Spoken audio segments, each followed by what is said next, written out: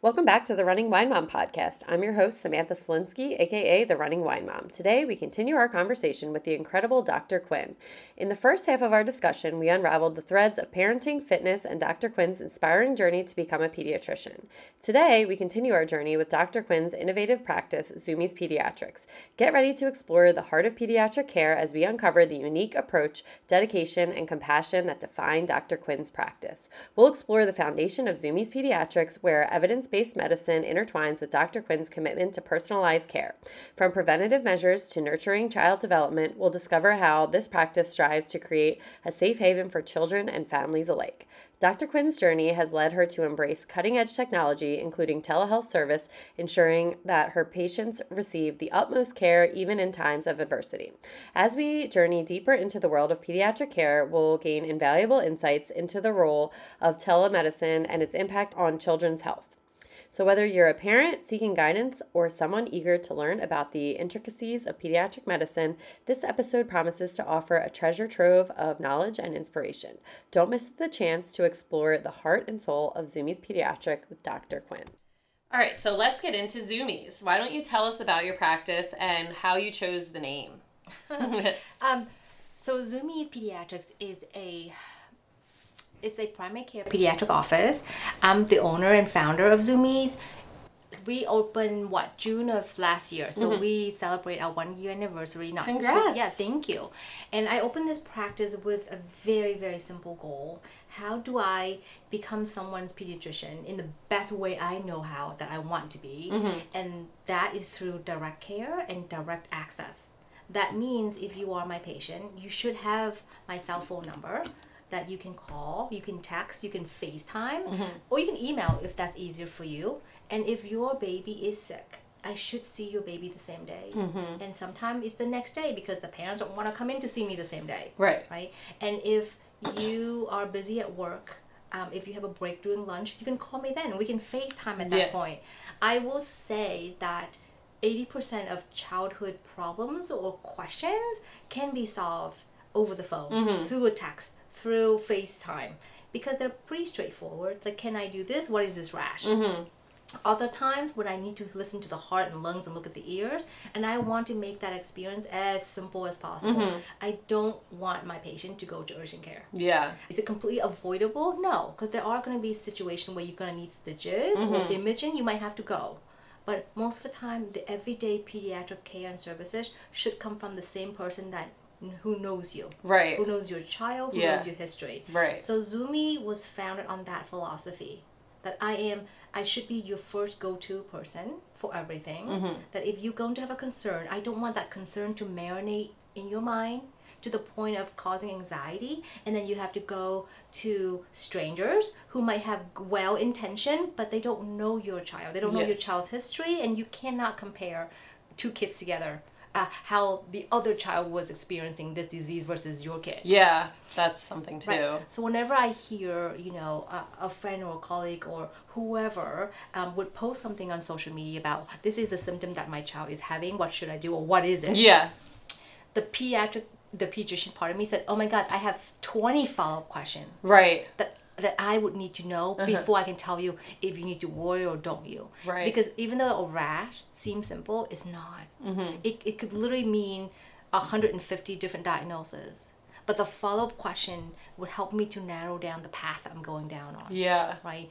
Not just the texture of the rash, the look of it, how it appeared, how long has it been, what other symptoms associate with that rash. Right. And so that to me is, you have to have that relationship with your physician, whoever that might be. Yeah. And having a conversation with them means that, hey, if this should change, it gets worse or something else, we know exactly what happened. And I don't want to be the person that hear sort of the 2-week history. I want to know exactly when it happened and then how it changes over time. Yeah. And that's the best care. And I don't know how to do that without practicing direct care. Right. And so I don't have to worry about people telling me I can't see my patients because we only allow you this number of visits. We're only going to allow you to bill for this unless you do vital signs like this. For an example, if you have a rat, I just saw you yesterday for a well visit. I took all your vital signs. I know all your growth, your developmental parameters. And then tomorrow you text me and say, oh, he just, he has a scratch. What do I do? Do I need to bring you back in here and check your blood pressure, check your temperature? Yeah. I can't trust you as a mom to tell me that your baby doesn't have a temperature, but the insurance world will say, you need all of that. Right. And you need to document all of that, and you have to put in all these codes and all these crazy reimbursable bills and whatnot, just so that we can tell the insurance that we're doing our job as doctor. Why do I have to submit myself to a bunch of people who are not medical? True. To say that I want to care for my patient. Yeah. So if I'm going to work for somebody, I'm going to work for my members, for my parents, for my kiddos. Yeah. Not for someone sitting up there making the rules. Right. Yeah. That has no idea. Like you said, it's similar, it's similar to motherhood where you're like, I know my kid and this is something wrong and as their pediatrician, you should have enough judgment to say like, we don't need to take their blood pressure because like they have this and I know this child, which is so important. I find it funny too that whenever you go to a typical pediatric office, the kids has to be undressed. Mm-hmm. Yeah. I'm like, do I need to know about their weight? I mean, it's gonna fluctuate throughout the week. Yeah, you're unless they've been vomiting, diarrhea, I worry about dehydration, weight loss, but really no, I don't need to know your weight. 3 days ago, I already had it. Right. Yeah, I never even thought about it. So it just makes sense to just have a conversation and spend time with you versus than meeting some kind of metrics. Right. Through the computer by clicking and checking a bunch of boxes. Yeah, so true. And so that is why all my appointments are an hour and a half. Wow. I have half an hour buffer in between each patient. Okay. So once you're gone, I'm just going to, wash and wipe down everything. I'm just going to sit here and wait for my next patient. Yeah. So I have a waiting room. It's really just for show because no one sits there. Really. And it's for the kids who they get bored. They just get up and start wandering. Yeah. I don't whole babies in a room. You need to go ahead and explore. Yeah, and that's like walking in your office is so like warming and welcoming, and then you think about going into a typical pediatrician doctor's room where it's just like white walls and no fun. It's like I'm always like it's corporate, and especially if you're gonna have kids, if you're gonna have weights, which we most parents do wait once you go into the pediatrician room. It's like you should have little toys or like little books or something for them. I know I always like stack up on stuff before because you never know. But the beauty of my practice is that you don't wait. Right. I'm the first person that you will see. I walk you through my door and then I do everything with you. And I take your vital signs. I mean, really, I don't do all of that until I get the kids settle. So we talk about how was camp, how was school, and the best compliment I ever received was when a 4-year-old said to me, I love going to see you, Dr. Quinn. Oh. So he's not saying I'm going to the doctor's office, I'm going to see my doctor. Right. That is what I want for all my members. Right. And it's funny, his mom would say, Dr. Quinn, he woke up with a nightmare the other day and he wanted me to text you about his nightmare. And I thought it wasn't appropriate. I was like, thank you. Yeah, you're like, yes, it wasn't. Thank you for saving that. But you didn't have to text me at 3 about his nightmare. But it was just the sweetest thing to hear. So sweet. And what's funny is that when he trusts you. He trusts you to take care of him, which is important. And his go-to is that I can tell my doctor that I didn't feel good about something. And that's why it's important that not only for infants and babies to have the relationship with their doctor early on, but also for the older kids, the teens. Because I have a 16, 17-year-old. He doesn't want to share a lot of stuff with me anymore, like most teens. And they should have an adult outside of the home that they can trust, they can go to for the sensitive issues, puberty, right, school, friendship, peer pressure, mental health. I insist, upon parents' permission, of course, that my teens have my cell phone number so they can text me. Yeah. They can text me, oh, I have this weird thing. What do you think? Right? They would tell me before they tell their parents. And I always ask their permission. I said, hey, this one seems okay, but do you mind if I tell your mom and dad about it so that they can keep an eye on it? Yeah. Right? And then there's some other more complicated issues that they would tell me, and they're not sure how to talk to their parents. And I'm here to, I sometimes take walks out there. Well, right now it's yucky. I wouldn't do it. But we take walks in my parking lot and just talk about life, about school, about what they're going through emotionally. And I said, these are really complex emotion and what you're going through. And I think that your parents would really understand you better. And because I know you're afraid they won't understand, that they're going to put more restriction on you.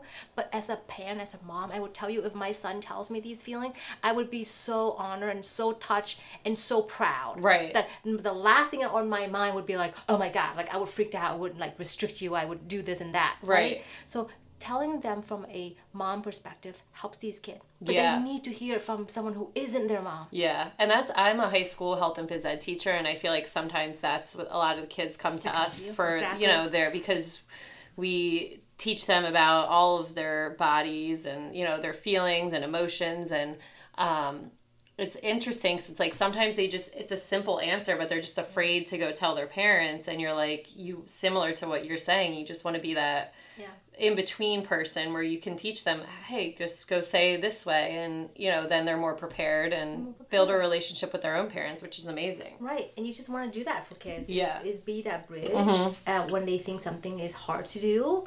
And adolescence, it's just hard. Right. Being a teenager is hard because they're trying to figure out their own way of life, and they're trying to also pull away from their parents. That's just, again, part of normal human evolution, right? Right. Kids grow up and they want to be independent, so they don't want to run to their parents for every little minor and scrape and boo-boo and worries and hurt feelings.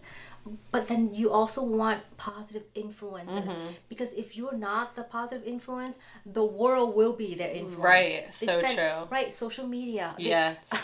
Platform, these influencers, they work so hard to keep your kids engaged. Right. Yeah. And so your kids need other outlets. Like they need to have good coaches. Right. Good teachers. And parents that, not only the kids trusting you, but the parents trusting you. And when they go and say, Dr. Quinn said that this is how I should approach this subject, they're going to say, okay, it's not, their friend from a random place that they don't know said I should come tell you about this problem I'm having. Like, you are knowledgeable and knowing, and that's just the whole, I think, that's amazing, and they're very lucky to have you. And it's a privilege, truly. Yeah. That the parents will allow me to have access to their kids through their phone. And at first I thought the idea was weird. Like, oh, are they really, would they? And I'm just floored by the fact that the parents are like, yes, absolutely. Yeah. No, thank God you have this cell phone. I was like, okay. I mean, I definitely would. It's if they can have access to someone who can help them, and that's from a parent perspective, who can help my kids in the best way. Yeah. And I'd rather them, again, be texting you than asking their friends for... Okay, good. I have another vote. Yeah, seriously. Like, there's so much... It's also funny because one of the things that I do, just for like the sex ed class that I teach, I have like an anonymous like questions or like thing, and the things that these kids ask that they think is true, it's like, where did you learn this stuff from? And obviously, like, you're not asking your parents,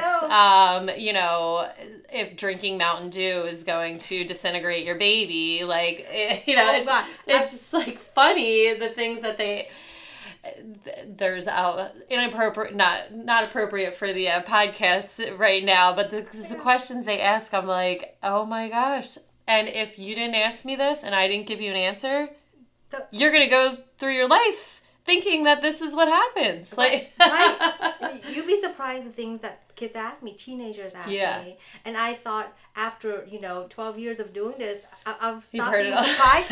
No, I'm still shocked by the things that kids put out there. Yeah. Like it's a shock value. Yeah, I guess. Like, social media would say things and then have kids try at home. And that's the other thing that I'm so terrified of is these challenges. The TikTok challenges and stuff. Oh my God. I don't have TikTok, but that's just terrifying.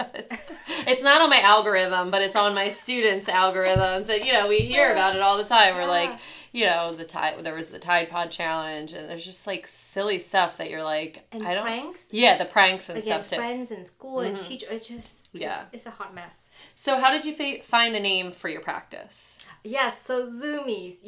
As I had said earlier, my husband is my biggest supporter. I wouldn't be able to do this without him, and so I decided since the beginning that if I'm gonna come up with a name, we should both agree upon. Right? Yeah. And it was nearly impossible. He didn't like any of the names I chose, and I didn't like any names. Yeah. We said we both have to love it. Right. And it's a huge criteria. And then one day we were watching a little doggy running around the backyard, happy as can be. And she does that every time I come home. When he comes home, she does it for fun. And we're like, what is she doing running in circle, right? And then we looked it up. It's called Zoomies. And I said, hey, would it be funny if we call my practice Zoomies? Because it's so joyful. Yeah. You go, yeah. I said, really? I said, yeah, it's joyful, and that's what you've been looking for your whole life. A joyful way of practicing. And that's it. I love that. People might think it's silly that I named this after a canine behavior, but like, no, it's just about what I want to do that makes sense to me. Right. And if I can bring my joy to you, then that's what matters to me. Yeah. Well, I don't have a dog, but my daughter definitely gets the Zoomies too, so. A colleague of mine, she's a pediatrician, she said, hey, are you trying to say that you only see ADHD kids? I'm like, no, a Zoomie does not mean that. No, it is. It's like you're trying to get out this like excitement and joy, and that is so true. Like that's the energy, the excitement, the joy, I love that. I never would, because I was trying to figure out like, okay, I wonder if it has something to do with like going from like childhood to adult, like zooming through life, like zooming. Never. Or like FaceTime Zoom. Yeah. Like I don't. So direct primary care, how does it differ from traditional fee-for-service models? Like, I know you kind of went into that a little bit, but if you could just kind of elaborate a little bit for that. So DPC, direct primary care or direct pediatric care, it's a movement really. When I first learned about this 3 years ago, there are a growing body, a number of physicians across the U.S. that are now saying, no, we want to practice what we love and provide the best care, quality care, amazing access, and have the data to show the great health outcome, right? It's not just about giving the access. It's not about being there for parents. Well, what do we see as evidence is that parents are happier, right? Kids are healthier, and they're less burden on the ER system, less ER visit. So it saves parents money in the long run without having to go to all these tertiary places. But ultimately it was born, the movement, out of the need for physicians to take back the autonomy, to say that I want to be able to see my patient for an hour, especially if they're coming in with mental health concern, with anxiety, with depression. And I speak for the ped side, right? But in adult, there's so many other chronic issues. The elderly population, they need time and relationship with their doctor. So it's been around for about 10 years. It's a slow growing, but recently in the past 5 years, it's just rapidly moving across the U.S. Within the Pennsylvania system, we have like, I want to say over 30 or 50. I stopped counting a long time ago. Yeah. And there's a way to look up, all the physicians who practice direct primary care.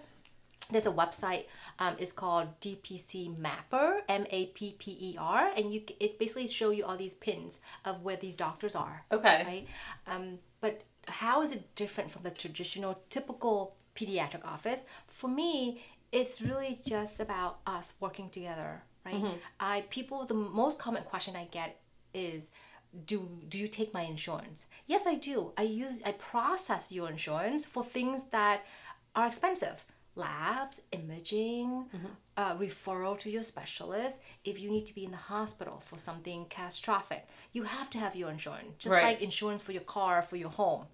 But for primary care services, the relationship part, insurance doesn't recognize that. Right. They don't reimburse for that. They don't want that. It's all about volume for them. So then I don't want to have to send the bill to the insurance and say, please pay me so I can care for those people. No, I said, no, I'm just going to care for those people. And if they're happy with me, they stay with me and they pay me. Right. And there shouldn't be any other restriction, because if I ask money from the third payer, they're the one who's in control and the restrictions are their power. Apply, Right? That's their responsibility. They're going to tell me how much I have to document, how much I have to say and upcode to keep the lights on.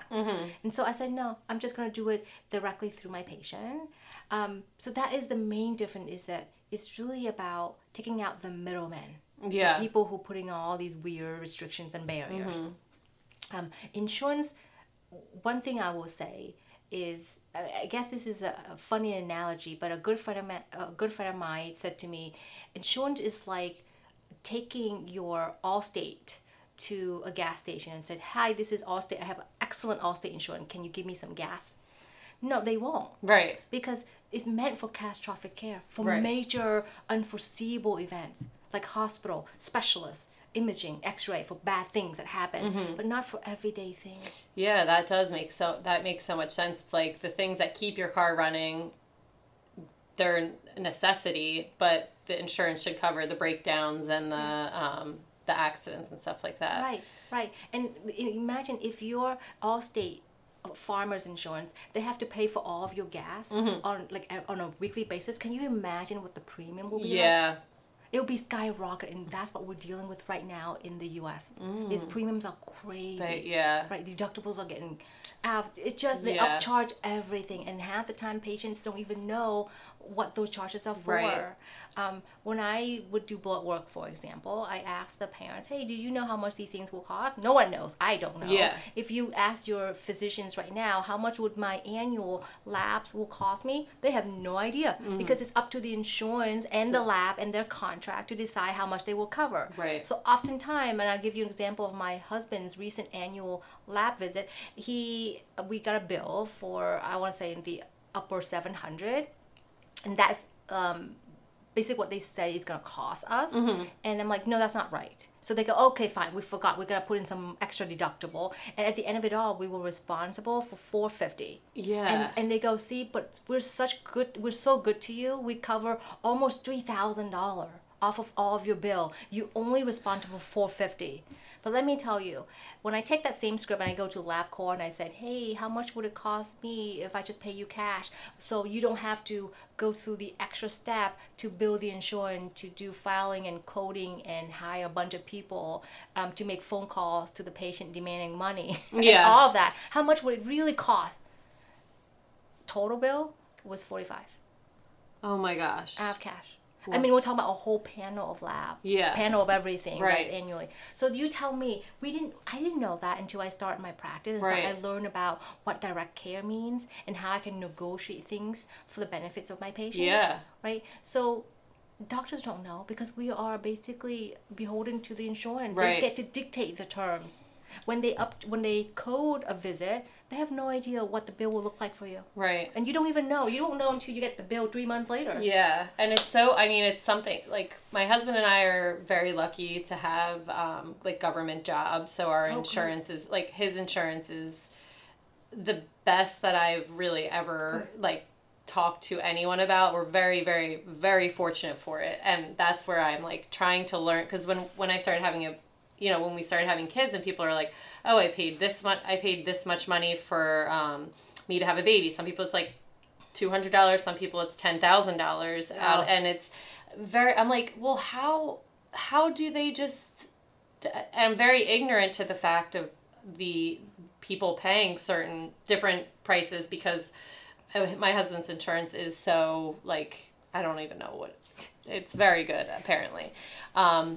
But I'm like, well, why, if we had the same birthing experience, am I paying $0, but you're paying $5,000? Right. It also depends on where you go. Yeah. And at that moment in time, who were involved in your service. Like the OB, the medical assistant, the nurse, the anesthesiologist. The anesthesiologist is what a lot of people have the complaints about, is that they're out of network. And I'm like, how... If you have to have this person, how can you sit there and say, well, they're out of network, but you have to have it? Right. And it's not just, one or two people. It's so many people. It's like that. It's a very expensive expense, right? So I tell moms, when they come for, my, I don't know, a newborn class that I give, and I said, you might want to call your insurance and get all these things lined up so you're aware, so that when after you give birth, you're not home dealing with this crazy hot mess. And I said, ask your insurance, okay, so you tell me these are in network right now. What if the in-network person isn't on call that day? Right. And so they would hire these contractors, people are just per diem or locum. Well, they are not in contract with Aetna, if that's what you happen to carry, right? And that's Aetna said, hey, his name is not in our list, so you're gonna be responsible for the entire amount. Yeah. And parents well, I don't know what this is, and the fight to get this resolved would take months and sometimes years. Yeah. It's ridiculous. So I would tell them, can you give me something in writing that if this person is out of network, and it wasn't my choice, I didn't get to choose when my water breaks. Right. So that should not be my responsibility. It shouldn't, yeah. So it's get wild that to me, up front early in writing. I would do that. Yeah, right. That's a good suggestion. And in hospital, it depends on the day. They can upcharge basically anything they want. You don't even know. Yeah. So the website that you were saying about finding the DPC, is that where everyone can find like all of the DPCs? Yeah, the direct primary care doctors. I would say most of the physicians are on there. Okay. But there's so many of us now. It's continued to grow so much that some of them might not have updated the website. So what do you think the best way let's say you're listening from Arizona, you can always email me or any other DPC doctors on that list and say, hi, I'm in Arizona, but I don't find anybody in this area. And you email the guy in Idaho, because that's the closest one you find, and he or she will love to help you. That's the one thing that I know for sure about DPC physicians, that we want you to find someone that will help you. And I can just literally go on my network of colleagues in Arizona, and I said, who's here? And they said, me. Yeah. And I said, this is the patient. They have these concerns. Can you help them? And they will call them directly. Wow. And because we make the time and we have the time for that. Yeah, and you have the time. That's the most important thing. All of our patient panels are very limited to a certain number to accommodate the needs. I have a certain number that every season I reevaluate. I said, nope, this is the RSV season coming. I'm going to pause all new members enrollment. Right now, I have open enrollment because all my members are at the beach. They're on vacation. It's just minor scrape and bruise and sunburn. Nothing crazy. But from, I would say, October to March, crazy. Yeah. RSV was really, really bad. Right. Kids was getting sick left and right. So my priority is always to my current established members. I want to be here any day that they need me. I can never and will never say, oh no, I have too many patients today. That's not going to happen. Because that's not the point of my practice. Right. Because if I want to see that many people in a day, then I can go and get any other job that would happily pay me a good amount of money for me to do that. Right. So the point of all of this is physicians who do DPC, they do it because they have a very specific care philosophy. People who don't believe in this care philosophy, they will not do this. No, yeah. Because it's a lifestyle, and it's true. Yeah. Unless you believe it, you don't have the mentality, the perseverance to do what we do. So how do you balance that in the sense of like you wanting to be there for like, do you have specific hours that you tell your patients you can text me anytime between? You can text me anytime. Any day. I don't have holiday hours. Holiday hours are for the website. Right. Just so that random people, pharmaceutical reps and delivery guys. It's really, my hours are when you need me, I'm there. Listen, there are times I need to sleep, shower, maybe, right? So I said, if it's a text and if it's not urgent, you're not going to call me. You just text me and you know that I will answer in that day, if not within the hour. If it's an emergency, you will call. Right. Because it's different. My phone, someone always has my phone. Either it's on me, if I'm showering, somebody has my phone. Or that number goes to another phone that's being monitored. Okay. Right? So when you call me, I will pick up because that is an emergency. Right. So what is an emergency? What is an urgent matter is when you're saying, oh no, should I go to the emergency room? Yeah. Or do I need to go to urgent care for this because this is a Sunday and it's 10 o'clock at night? Right. That's when you call me. Even if we have to go to the ER, I need to know first. I need to know so I can help you what you need to take with you, what you need to do. And more importantly, I need to call the doctors, my colleagues behind the doors in the ER so they can come out and meet you. Yeah, wow. During the RSV season, the ERs around here, especially Capitol Health, they were just so overwhelmed. I mean, their waiting room was just filled. And unfortunately, a good portion of those patients didn't need to be in the ER. They were just worried parents who called their physicians, their doctor's office, and were told, just go because we don't have anything. Well, that happened with me with Willow. She had, excessive, I guess, diarrhea for one day. She was maybe 3 to 4 months old, and it was concerned, I guess, about dehydration, and I called our pediatrician. It was a Friday, of course, and it was the after hours lines, and they're like, well, you should take her to the ER just to get checked out. So we go to, again, this is during COVID basically because she was born in November of 2020. So, we're still in that mix. That's a terrible time to go to ER. Oh, it was so bad. And, so my husband like I said, being a police officer was on overnights. Thankfully, my parents, they came and drove us all over to the ER, and they waited in the car while I went in. My husband ended up being able to meet me there, and we go back. We're waiting and everything, and the doctor comes back, and it's I'm confused. Why are you here? And I was I don't know, because my pediatrician said, I should go because she had, all of these movements today. They were afraid of dehydration. And he's she's, not lethargic. She's fine. She's, no. She's just, she's okay. And then you're you kind of feel stupid for going. And then, you're all this stress, and it was just one of those moments where we're very lucky that our kids haven't had any other really incidences that. But if your child is is sick often, I can't imagine that being a normal thing and how I would feel as a parent. Yeah, I can tell you that in the last year, the number of times I sent kids to the ER, I can count less than one hand. Right. But I sent them. If I do, the doctors there know that this kid need to have a set of eyes immediately. Right. You're not going to triage this kid. You're not going to make this kid sit in the waiting room and fill out a bunch of forms. Right. And during the RSV overwhelming season, it was just so filled that their name, my patient name, couldn't get on the board. So what happened when you get to ER, the registration, people would put your name up there with a concern, and then it would relay back to the back, and then they have a board with all the names pop up, and the physician that I call, they would know who to look for, but the name never got on there because she was still in line waiting to talk to somebody. Oh my God. And what frustrating, I'm in 15 minutes, I lost patient. I said, let me talk to the person in registration, and that person refused to talk to me. And I was like, what? That's not that's not happening. Why wouldn't you talk to a physician? But because right now in healthcare, that's not my job. My job is not to, why would I need to talk to you? Yeah. What happened to caring for the kid? If a doctor said I need to talk to you, please talk to them. Right. So I called back to the ER back room, and I said, no, she's here. She's been here. And they came out and they got her in. She was in respiratory distress. Wow. This is not a kid with a cold. Right. And it was an infant. And dehydration, to your story, and that's very unfortunate. Right. And yes, you're right. You call on a Friday afternoon. Who's going to be there to see the kid? Yeah, no. And from a triage perspective, which is unfortunate, I hate to say it, but they have these trigger words. That if you say any of these words, they would go, oh, you fit the criteria. Go to the ER. Right. But it wasn't necessarily true. When we don't know the kid, we don't know the relationship, we don't know what they've been like, and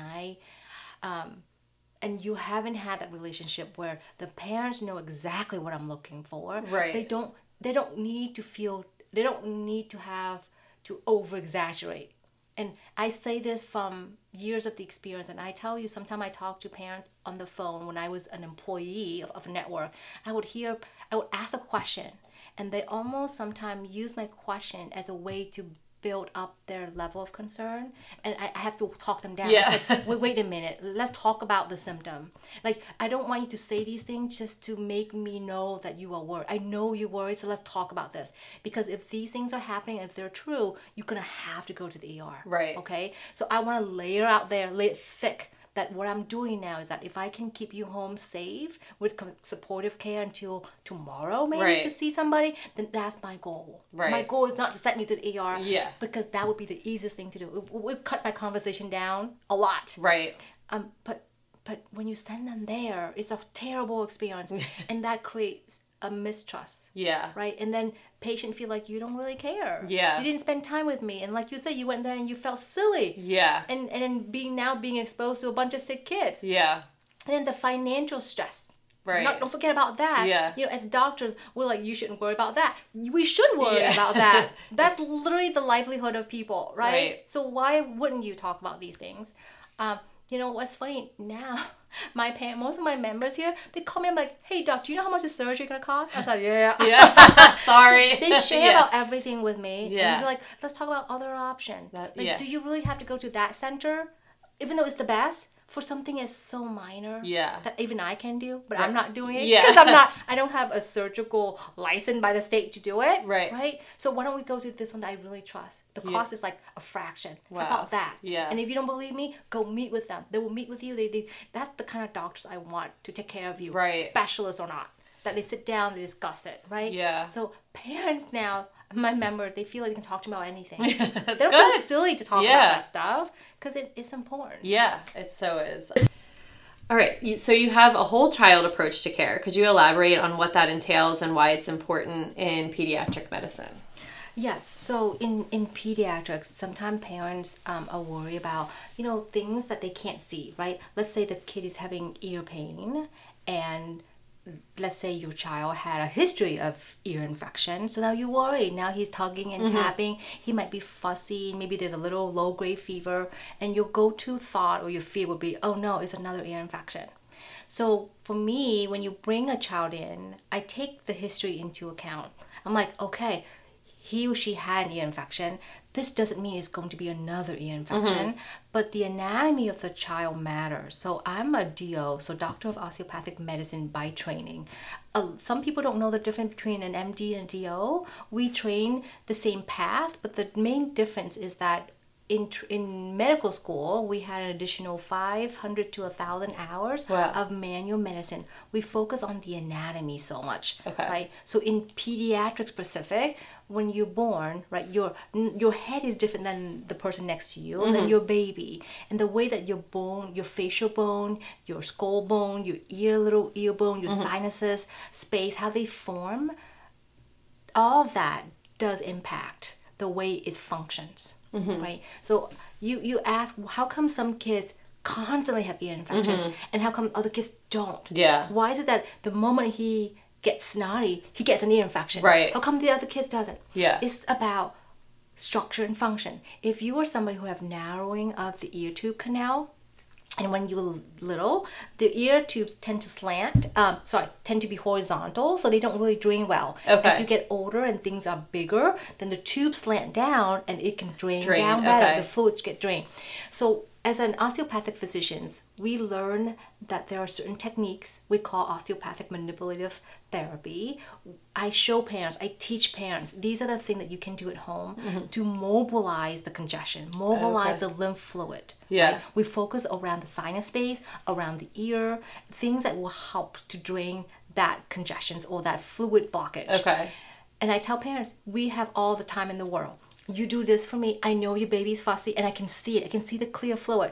Go home, do that, come back in 2 days. And if there's any acute changes, you let me know sooner. Right. I have no problem treating kids with antibiotics. I am well versed in pharmacology, but that's not my go-to. Yeah. I actually inherently hate antibiotics. That's what I was going to actually ask about with being from Vietnam and then coming to the U.S. in a sense of like such a pills, fix everything. Like, do you like integrate any like holistic approaches? So the integrative holistic approach of mine is really stemmed from actually basic science research. Right. It wasn't because of my cultural background. Right. Growing up, the thing that imparted on me the most was the healthy lifestyle, the diet, the whole food plant-based diet. That was more of what my parent taught me. Right. We were exposed early on. Right. We learned to love vegetable and we learned to serve it with every meal.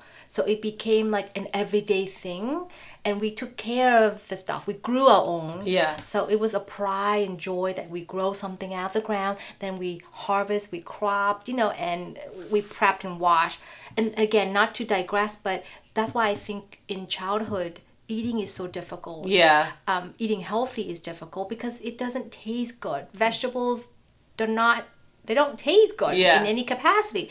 But what I tell parents that the first time you introduce something new to a kid, it shouldn't be the first time they see it at all. It shouldn't be on a plate. It should be you guys are at the store and you have a fun experience.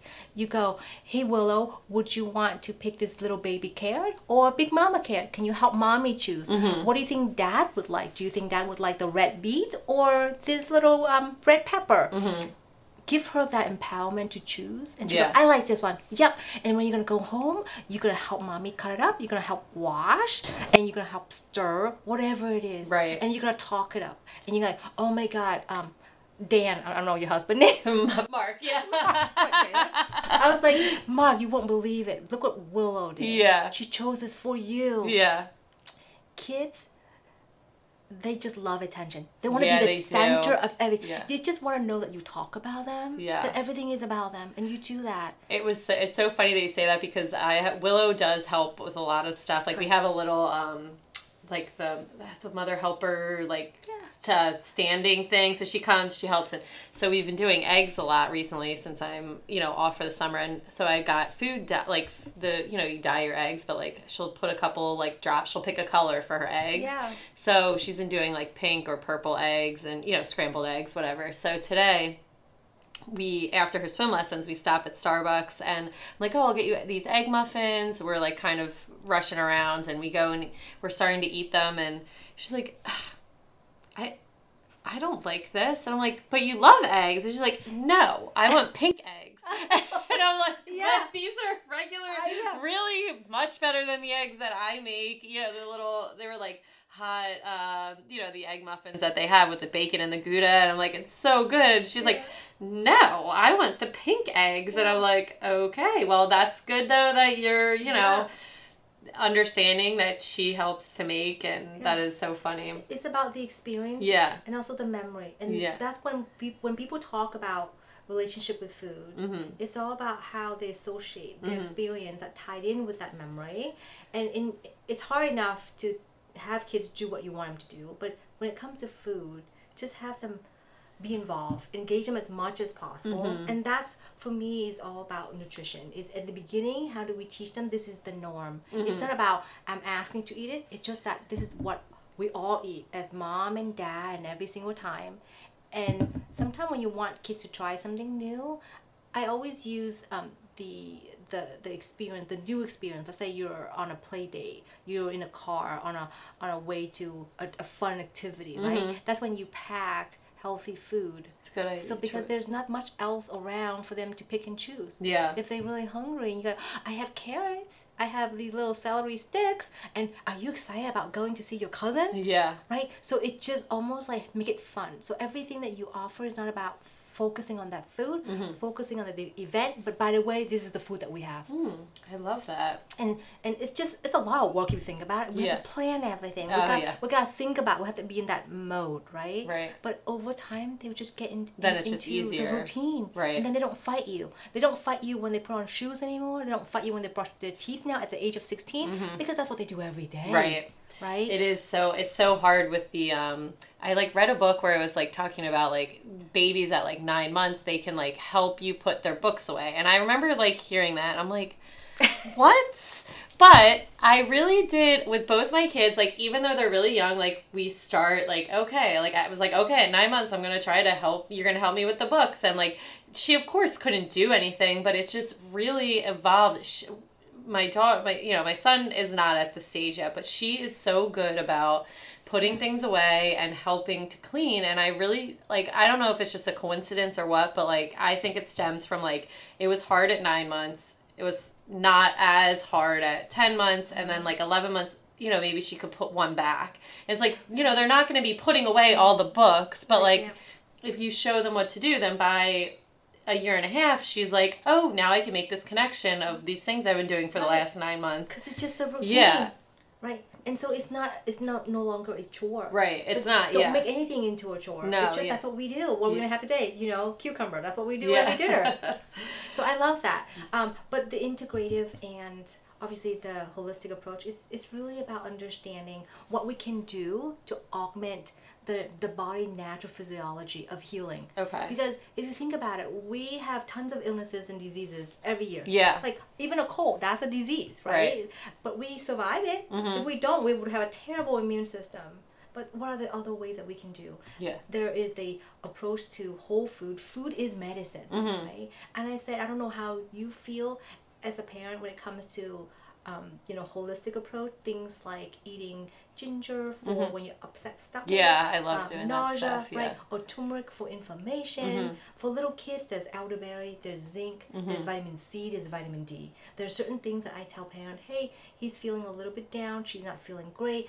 What do you have at home that we can do that is natural, that is wholesome? We can do that to help her immune system. Because I know Willow, she's been healthy. I know she can do this. Yeah. But why don't we want to shorten the duration of illness? Yeah. And I know, let's say Willow is somebody who constantly have chronic congestions in the ear that maybe sometime will turn into an ear infection.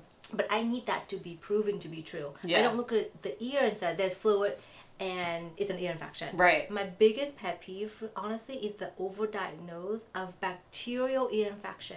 You can have viral infection in your ear all the time, and it can cause, a paramount amount of pain, right? But pain doesn't mean infection. Right. You can be on an airplane, and the pressure difference inside and outside your ear can cause pain. Right. But no one would give you an antibiotic for it. Yeah, that's true. Right. So I want to show and guide parents through this part, and especially those coming into my office with a long-standing history of multiple ear infection that I'm like, oh, has it been really truly bacterial ear infection? Right. And this kid is like under a year old. That is concerning because you barely a year old, you've had 4 courses of antibiotic. Of course they want to put ear tubes in you. Because that's what I was going to say. So many people that I know are getting tubes in their ears, and it's so interesting because I honestly didn't know there was a difference between viral and bacterial ear infection, so I'm really intrigued about. Viruses are everywhere. Yeah. You know how your throat hurts when you have a viral or a cold? Well, that's the same thing happening to your ear. But in your ear, because it's so sensitive, and then there's an air fluid level interface, any pressure put on the little eardrum is going to hurt it. Yeah. Right? And as a baby, all you know is cry. And what happens when you cry? Your ear turns red. Oh my God, that's the reason why I hate when kids go to urgent care. I'm not bad-mouthing urgent care, but they don't know you. The fact that you come in, you're miserable, you're so anxious, you're worried, my baby's crying, and they look into the ear and it's bright red.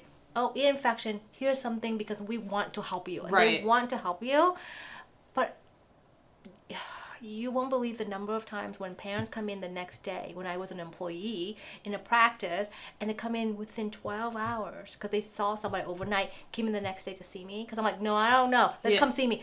Ears are perfectly normal. Wow. There's no magical antibiotic in the world that can take away the purulent, the material that's behind the eardrum to turn bacterial in 12 hours. Why do you think we treat you for 10 days? Yeah. 12 That's so hours. Interesting. And I just sit there and I'm like, I wish I have an additional 40 minutes with you. Yeah. And I sometimes do that at the cost of the staff being upset with me, with the employer saying, hey, what's happening to you? You don't know how to be a doctor? Because a doctor would know how to get out of a room in 5 minutes. Yeah, and you're like, that's not. Yeah. So little things like that build up over time. And I realize that's just terrible care. Yeah. But yeah, so integrative, holistic care is about what else is happening, what else do you believe in, that if it makes sense to me, I want to help you through it and guide you through it. Because I have tons of parents coming in from all sort of background. They come from medicines, they come from holistic, they come from nutrition. They all came in with their own experience, their own belief, and I want to sit there and learn all of it. And I've learned so much through all my special parents, and I come up with a plan with them. And if I can teach you something new, and I can teach you a skill that can help your baby without resorting to antibiotic, that is the win any day for me. And that is my mission. And I don't put that mission out on my website because it sounds silly, but my members, they know that. Right. So, yeah. I love that. Well, I think that's a great place to end about your mission. I mean, this was so amazing. Oh my gosh. Yes, this is awesome. I learned so much. I know the listeners will learn so much. And just as we conclude this was such an amazing interview. You're such a great advocate for children's health. I hope that everyone again found this as informative as I did. It's you've talked about everything. Your dedications to evidence-based medicine, holistic approach, compassionate care, and the whole child approach, it truly sets you apart from any other pediatrician that I've ever heard of. Thank you. Your commitment to building strong relationships with families and providing personalized attention is a testament to your passion and the well-being of every child you encounter. As we conclude, I encourage you to visit Dr. Quinn's website, Zoomies Pediatrics Pediatrics.com, which I'll also link in the show notes, where you can learn more about her practice, services, and the resources she offers, or follow along on Instagram at Zoomies_Pediatrics. Whether you're a parent seeking support or someone interested in the field of pediatric medicine, learning about her expertise and compassionate approach makes her an invaluable resource. Remember, parenting can be challenging, and it's essential to seek trusted healthcare professionals like Dr. Quinn who can guide you on your journey. As always, if you enjoyed this episode, be sure to subscribe to the Running Wine Mom podcast and leave me a review. You can also follow me on Instagram at @TheRunningWineMom_, and don't forget to share this episode with fellow parents who could benefit from the incredible resources of Dr. Quinn at Zoomies Pediatrics.